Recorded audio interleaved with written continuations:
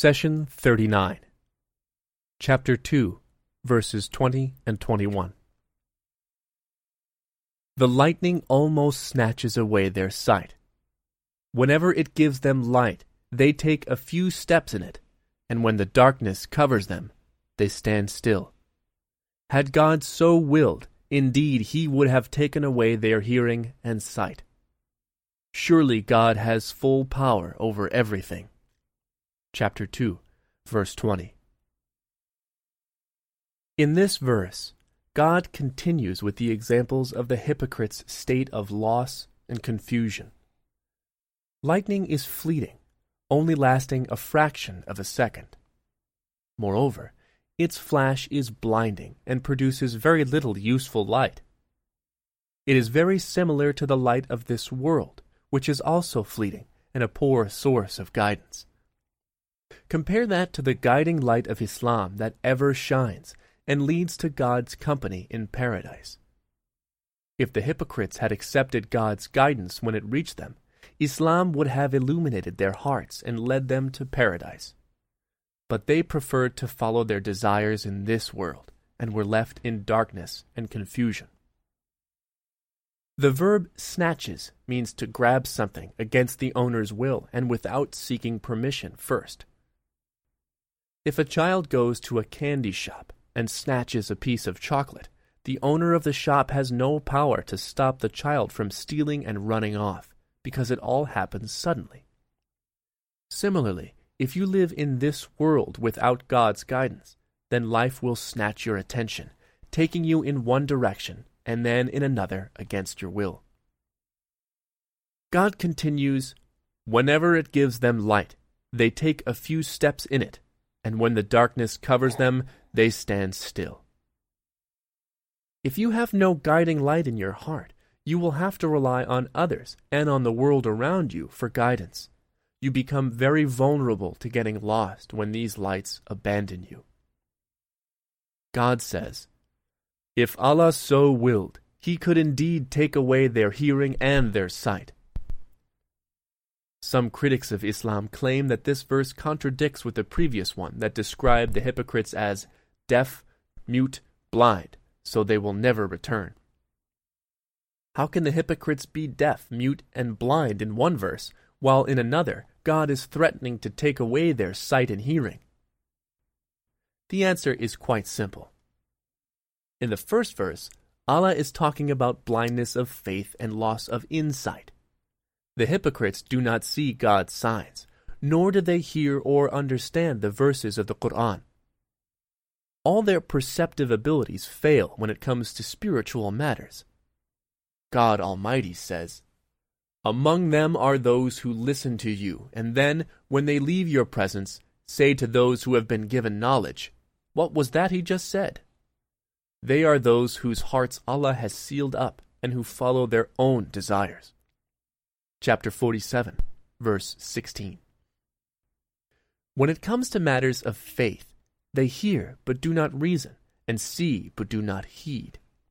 However, when it comes to the physical objects and worldly matters, their eyesight, hearing, and minds work just fine.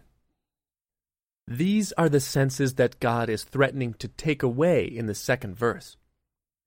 Generally, these senses are our means of perception, and when we use them in the manner God intended, they help increase our faith and love for Allah. The hypocrites, on the other hand, only use their senses for worldly enjoyment and for following Satan's path. Hence, the senses of sight, hearing, and reason are used in a manner exactly opposite to their intended task. It is as though these organs do not function or even exist.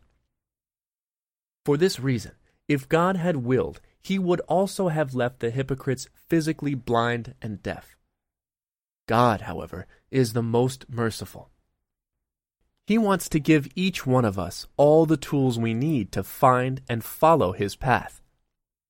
The disbelievers and hypocrites cannot come on the day of judgment arguing that if only they were given sight they would have been able to follow the right path, and if they could only hear they would have accepted God's messages. In fact, on the day of judgment, they will bear witness that they had all the tools needed, but chose to walk away from God's guidance. They chose the immediate short-lived gratification in the world over justice and eternal paradise in the hereafter. If you fail to pay attention to the true values of life and spend your time chasing immediate short-lived gratification, the allure of the world will snatch you and toss you in one direction and then the next. Moreover, when you face loss or obstacles, you become vulnerable to despair as darkness encompasses you from every corner. Allah offers you an alternative that gives you peace and tranquility in this life and ultimate success in the next. Now, let's move to the 21st verse in the cow. God says, "O mankind, worship your Lord, who created you and those who were before you, so that you may be God-wary." Chapter 2, verse 21. In the previous 13 verses, God highlighted the characteristics of the hypocrites. He presented through examples what's in their hearts, so we may be aware of their threat. The Quran explains that the hypocrites did not only deny God as their deity and creator, but they also refused to believe in Him as their Lord who provides them with all the necessities and luxuries of life.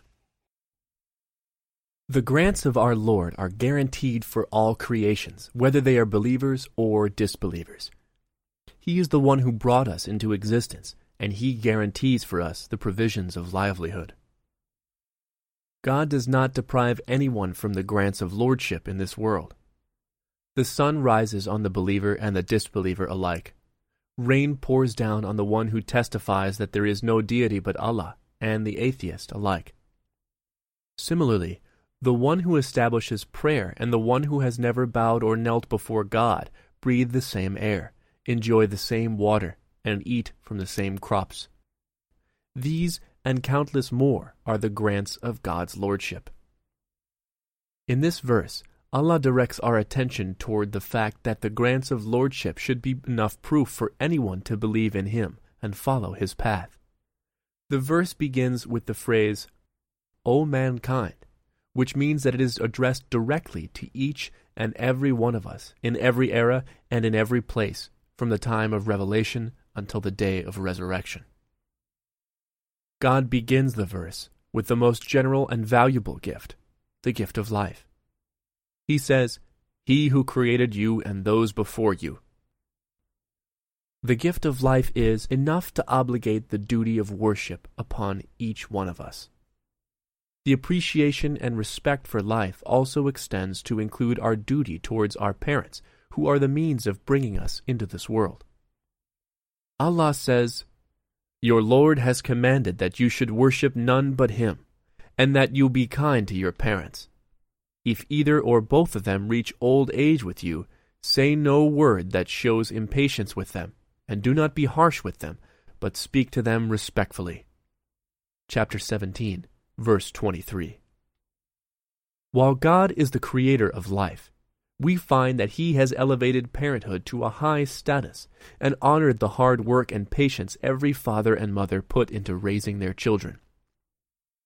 And while Allah is the creator and the sustainer, He respects and values our work and effort in all aspects of life. We find an example of this concept when it comes to wealth. God says, "Who will give God a good loan, which He will increase for him many times over? It is God who withholds, and God who gives abundantly, and it is to Him that you will return." Chapter 2, verse 245. All wealth belongs to God, and He gives it to whomever He wills. However, God honors your work and effort in earning and growing this wealth. When He asks you to give alms and charity, God does not ask you to give the wealth back to Him. Rather, He asks you for a loan, and promises a great reward and many multiples in return. God wants you to appreciate and value the gift of life. He says at the end of the verse, "so that you may be God-wary." The word God-wary is translated from the Arabic word taqwa, which is rich in meaning. It means to be mindful of, to fear, to shield yourself from. How can we be wary and fear God, our Creator, our Sustainer, the one we love? The answer lies in God's attributes.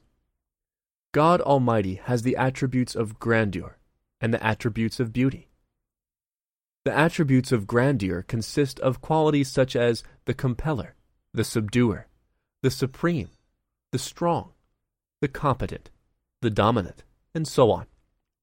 God wants us to be mindful of His qualities of grandeur and hold fast to His qualities of beauty, qualities such as the merciful, the affectionate, the forgiving, and many more.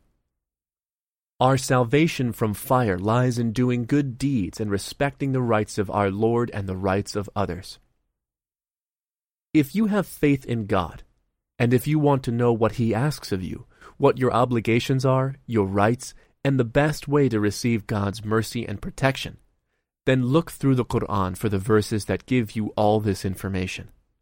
These verses are easy to find. They start with the phrase, "O you who believe."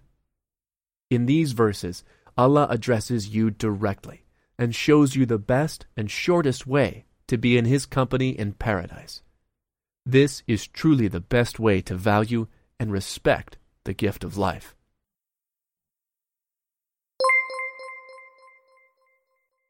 The Prophet, peace be upon him, said, "Convey my teachings to the people, even if it is only a single verse." Please take a moment to subscribe and to share with your family and friends. Visit us at www.qurangarden.com.